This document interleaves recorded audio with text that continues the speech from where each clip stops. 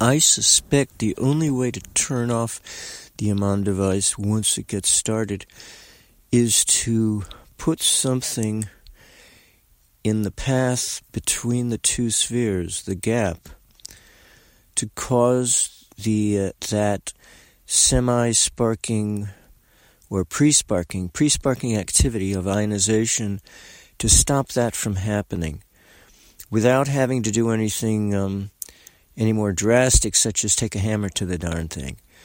One of the problems with free energy circuits that operate of this type is that it's very difficult to turn them off without contributing to their explosive nature and making matters worse than it may already be if for whatever reason you decide you want to turn it off. So I'm guessing, I don't really know this for certain, but I'm guessing that's what has to happen. Now, what the material is, I don't know. Do we short it out with a conductive material? I mean, we only have we have three choices. That's right, we have three choices. So we can either short it out with a conductive material, or else we put a dielectric sheet, let's say, at right angles to the pathway between the two spheres, in between the two spheres,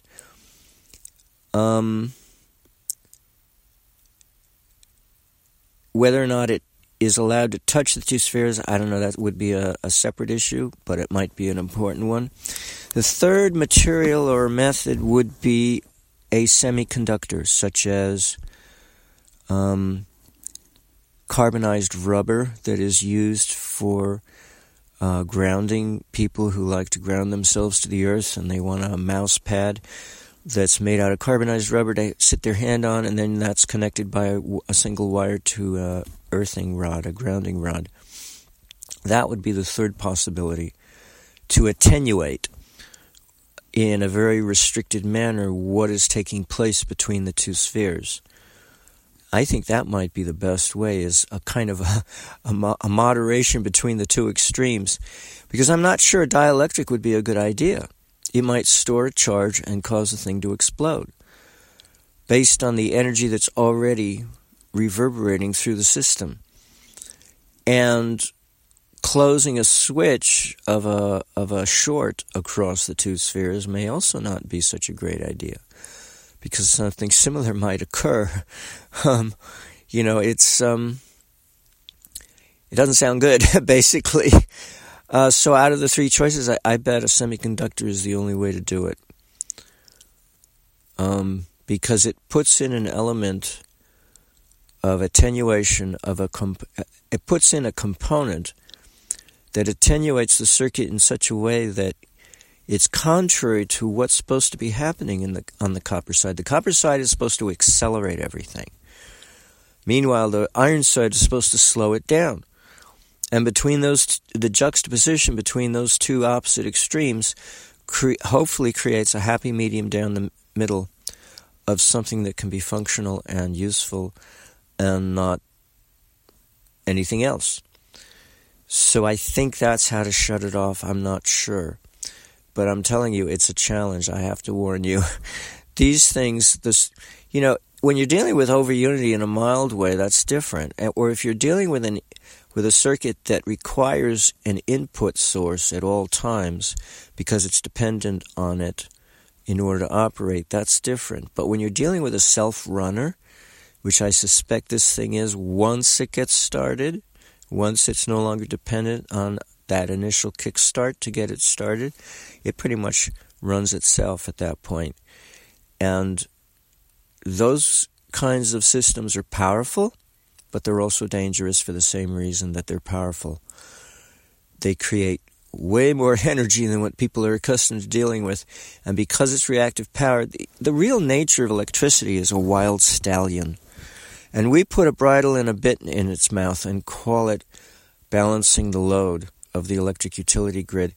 And balancing the load is like putting up levees around the Mississippi Delta area. And you put up a levee to survive a 10-year flood.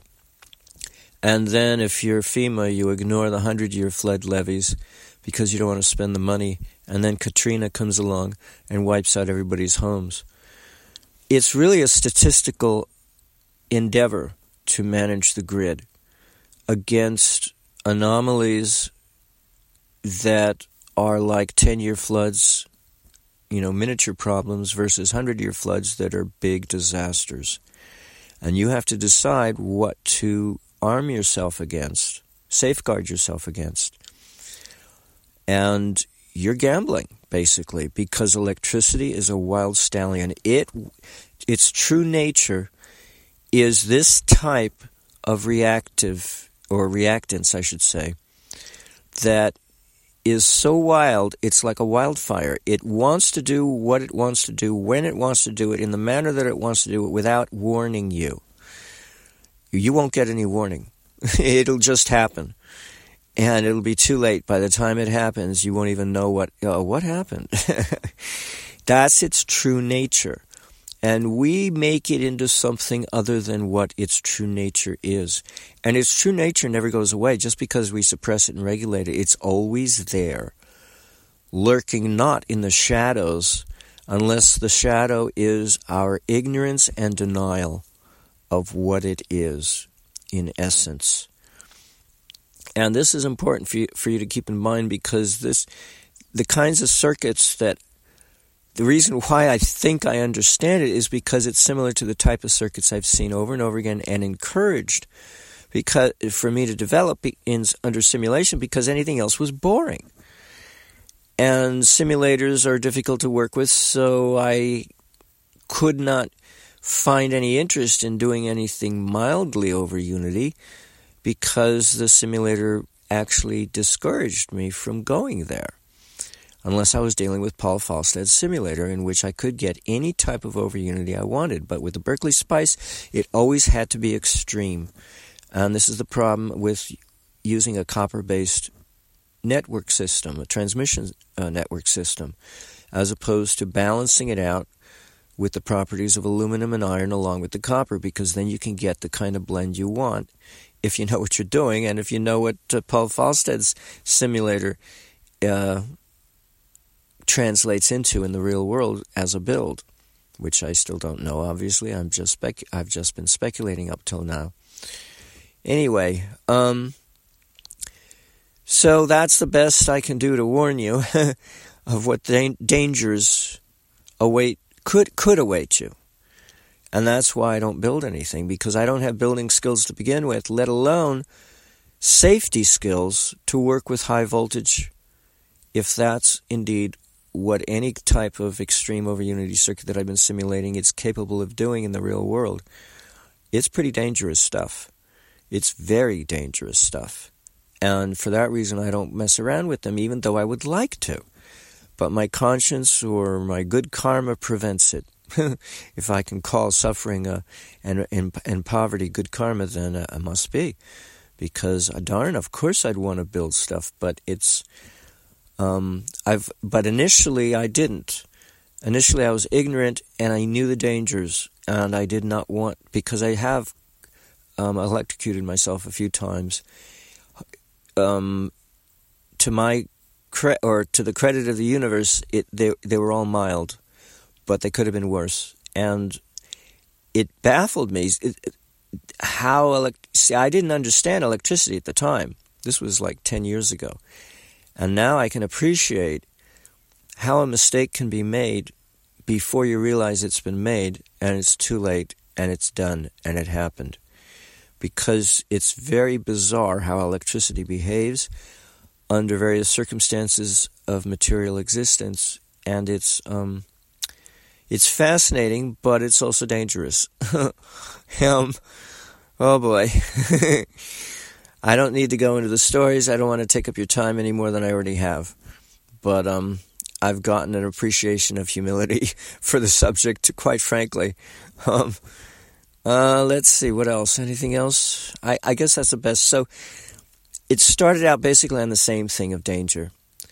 We want to know how to shut off the darn thing if we have to, but how do you do it without making matters worse?